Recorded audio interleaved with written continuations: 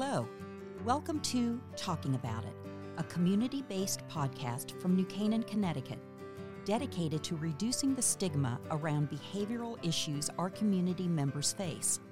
I'm your host, Cindy Graziano.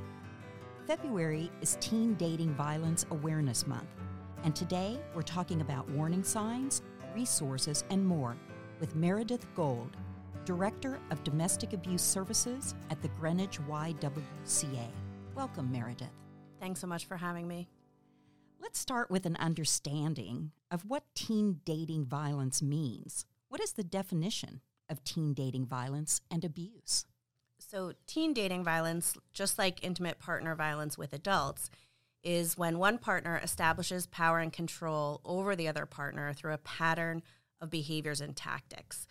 And every relationship has conflict, so we're not talking about a bad fight once in a while or when one person says something that's not nice that they then regret later. We're really talking about a pattern that's repeated, and when it's one partner maintains that control or fear of the other, the relationship is unbalanced.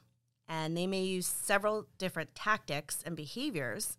So teen dating violence, just like intimate partner violence in adults, is not just physical. So we have verbal abuse, which could be criticism, name-calling, emotional abuse, which includes manipulation, isolating the person from their friends or family, extreme jealousy and control of their activities or appearances, even financial abuse, which is fostering dependence on one person, such as paying for a cell phone bill or giving rides even for a teen, anything that they depend on them that's of value. We also have sexual abuse, which is a coerced or forced sexual activity of any kind. And more recently, we've introduced digital abuse, which is using technology to monitor someone or social media posts to harm or embarrass the person. Could be excessive texting and calling. And then, of course, any kind of physical abuse, which includes pushing, hitting, choking, or even restraining someone, not letting them leave a place.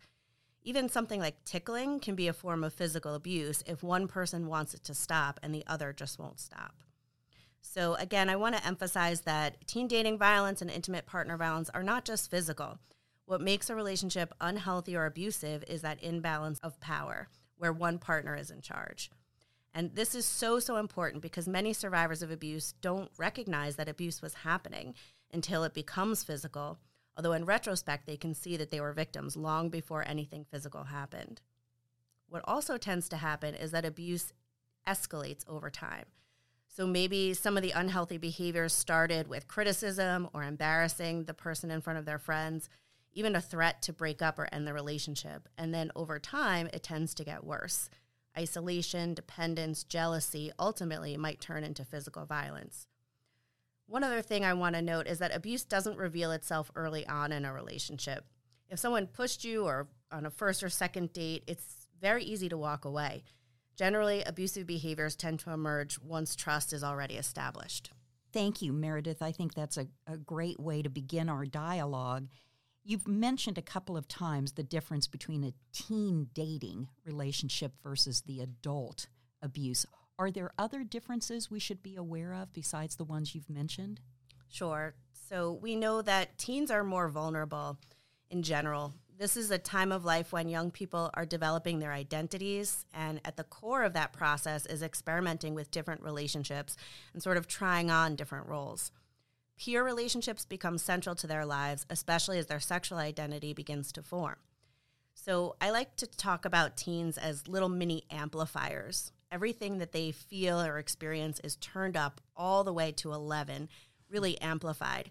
So they are particularly vulnerable when they experience everything at an 11. So, for example, a first relationship can feel automatically like, this is true love, I'll never feel this way again. And they don't have the benefit of experience. People might also think it's easier for teens to just end an unhealthy relationship. They're not married, they have no children or financial ties, easy to walk away. But the paradox of adolescence is that they are beginning to experience independence in so many areas of their lives at the same time that they lack agency and real control over their own lives. So think about if a dating partner is someone that they go to school with or even have some classes together. Maybe they ride the same school bus. Maybe their parents are friends and the parents are so excited that the kids are together. Really tough to end a relationship like that. And probably most important is the social aspect of their lives. They may have the same friend group and might feel that their friends have to choose sides if they break up or even talk about any abuse that's taking place. The abuser may have threatened to ruin their reputation, turn their friends against them. So it's really not just that easy to walk away. Also, this is the time of life when many teens turn away from their parents, especially when it comes to their social or dating lives. A teen is not likely to talk to their parents at all, let alone about things going south in their relationship. They may not even be allowed to date yet, so how could they possibly tell their parents what's going on? Worried they'll get in trouble? Will their partner get in trouble? Will they not be allowed to see that person anymore? Will the parents become overprotective and place even more restrictions on them? So while some of the aspects of an unhealthy relationship for adults and teens are similar, there are some specific issues that concern teens.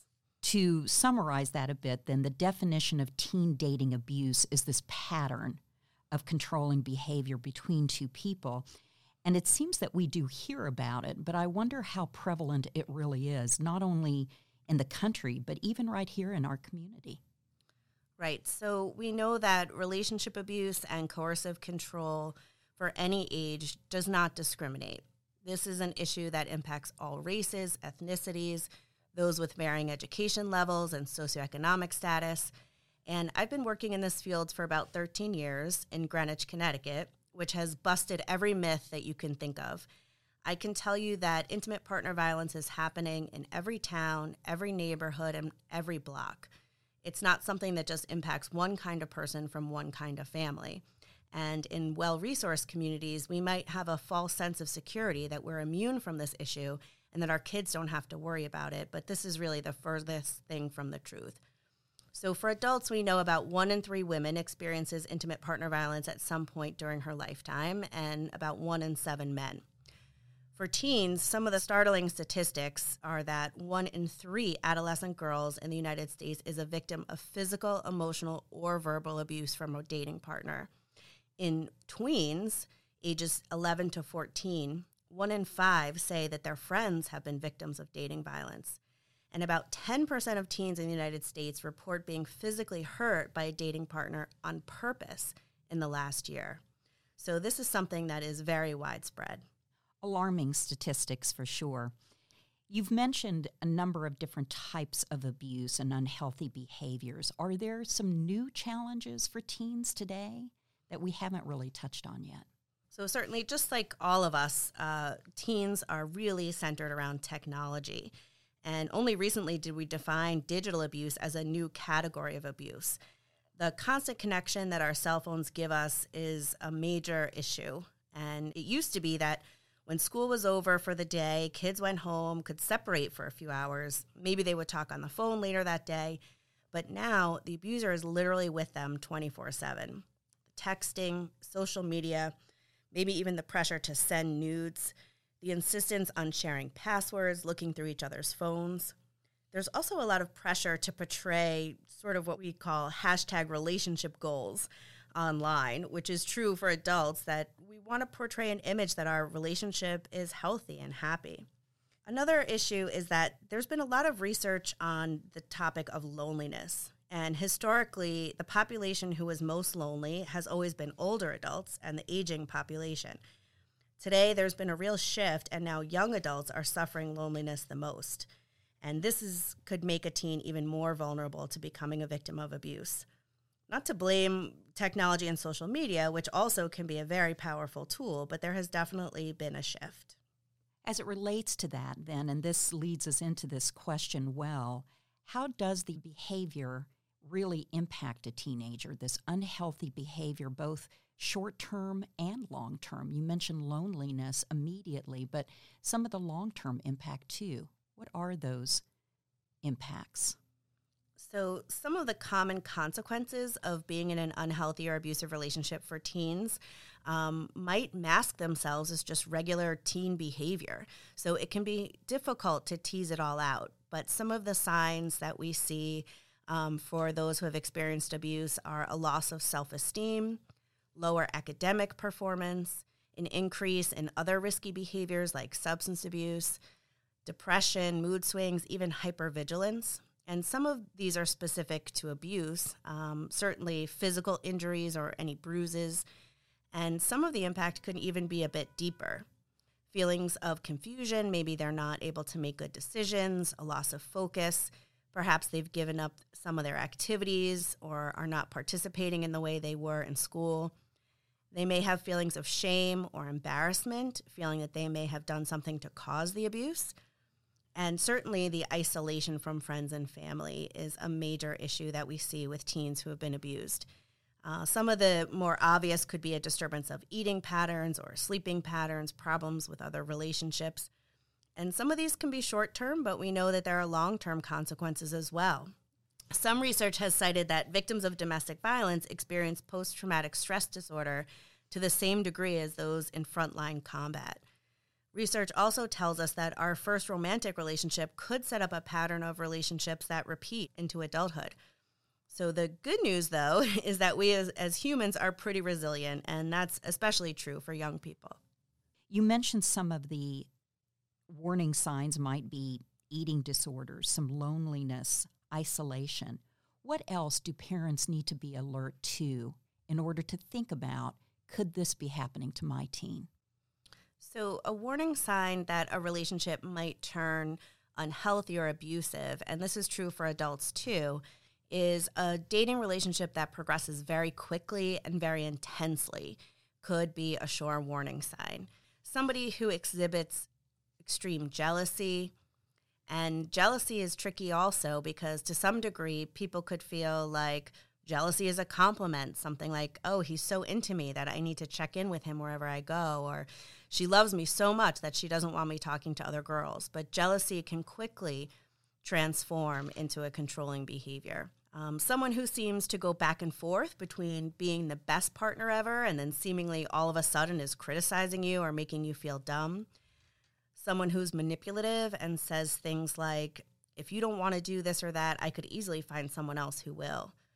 Someone who apologizes for the behavior and maybe even manipulates to the point of saying, please don't break up with me. Please don't leave me. I just don't know what I would do if you broke up with me. And this presents a real dilemma for a victim who might feel responsible for the safety of their partner. Of course, anyone who tries to coerce or force a person to do anything, even if it's something that may not seem like a big deal, like cutting class or changing their clothes to wear a particular outfit. And of course, any type of physical violence or sexual violence. Some of the above that we've talked about could be a warning sign of abuse, or could just be someone acting like a not a nice person once in a while. But just one incident of physical or sexual violence is not just a warning sign, it's actually abuse, and it's definitely time to get help right away. Well, let's talk about help. And first, let's talk about how do you help a friend. I imagine many of our listeners may have someone in their life that they're concerned about, a friend or someone they go to school with that they are thinking may be in an unhealthy relationship. How does that person reach out? Definitely, and that's so important, especially as victims of abuse tend to be more isolated. So it might be really hard to know how to help, but just being a good friend is a really good place to start. You might even have some negative feelings towards your friend if they have been spending all of their time with their partner or changing their behavior in other ways, but really try not to give up on them. Remember that your friend has been criticized and put down by their partner, so it's really important to be supportive and non-judgmental. Some things you can do are to definitely not ignore signs of abuse. Talk to your friend, express your concerns. You can say things like, I'm worried about you. You can state exactly what you've seen. I've noticed that you don't hang out with us anymore and that you're spending all of your time with your partner. Or it seems like you're intimidated or afraid of your partner. Is everything okay? Just listen and believe what your friend says. Make sure you point out your friend's strengths and abilities. Remind them how great they really are and that abuse is never okay. If this is for a young person or a teen, definitely encourage your friend to confide in a trusted adult. You can offer to go with them to talk to an adult for professional help or to call our emergency hotline. One really important don't is to try not to mediate or get involved directly. You never want to confront the abuser. This could create an even more dangerous situation for your friend or for you. If you see or witness any kind of physical or sexual abuse or believe that anyone is in immediate danger, call 911. Don't hesitate. It's also important to get support for yourself. Although the victims are the one experiencing abuse firsthand, friends and family members also are impacted by abuse. It's hard to go through something like this. A few other important don'ts are: do not put hotline or other information in your friend's bag or on their phone. Their abuser might find it and it could escalate the violence. And don't overpromise. Don't offer a friend to come stay with you if that's not something you can realistically and safely do. Never put yourself at risk. Thank you, Meredith. And just a couple of more questions to help. I'm wondering, from a parent or trusted adult, what are the best ways for a parent or a trusted adult to help when someone has come forward? This is really tough because as parents and adults, we tend to want to swoop in and solve problems for our kids. And this is something that really needs to be worked out together. The best thing parents can do is to really try to keep the lines of communication open and talk to your kids about healthy and unhealthy relationships starting very early. 3 in 4 parents said that they had a conversation with their teen about healthy relationships, but 74% of sons and 66% of daughters have said that they had not had a conversation about dating relationships with a parent. So there's a real disconnect here. Also, 82% of parents felt confident that they could recognize signs of dating abuse in their child, but only 24% could correctly identify warning signs of abuse in a survey. So even if you're feeling confident about the way things are going, you may not see the whole picture. It's also natural at this time for teens to turn away from their parents, but it's the most important time for parents to try to really maintain that connection. Helpful things that parents can say to their teen is to really express concern instead of anger. You can say something like, "I'm really worried about you." Again, concretely state what you've witnessed that makes you feel concerned. You can say, "I've noticed that your partner is texting you constantly and that you feel the need to reply right away, even after you've explained that you're with your family or you can't talk right now." Whatever you do as a parent, listen more than you talk. If you start talking over your child, they will likely shut down. Don't be too quick to give advice or tell them what you think they should do, because this might make them feel controlled, just like in their abusive relationship. Do not minimize anything that your child expresses or the importance of the relationship itself. Try to reserve judgment. Don't criticize the abuser. Your child will likely just defend them. And if you criticize your child by saying things like, "How could you put up with this?" they're likely to shut down. It's great to sort of reflect back what your child says and validate their feelings, saying, "I can understand how difficult this must be for you," or "I'm hearing you say that there are some things you don't like about your relationship, but that you still have feelings for your partner." And really, prevention is the best tool that we have. Teach them about healthy relationships early on. State out loud and often that they have the right to feel safe in their relationship. You can use teachable moments like watching movies, TV shows, to ask general questions and start conversations, asking them, "What did you think about how that guy treated his girlfriend in the movie? What would you have done?" You can also model healthy conflict, making sure that teens have strategies to negotiate conflict without escalation of violence. Notice any significant changes in behavior or appearance, and if you suspect that your child is in an unhealthy relationship, reach out for help. Don't go it alone. Try to keep your cool. Try not to overreact, even though your instinct may be to jump in. Be supportive and validating. Ask them how you can help. Encourage your child to reach out and call our hotline for help, and don't hesitate to get support for yourself. Most importantly, if you believe that your child's physical safety is at risk, call the police right away. Don't wait.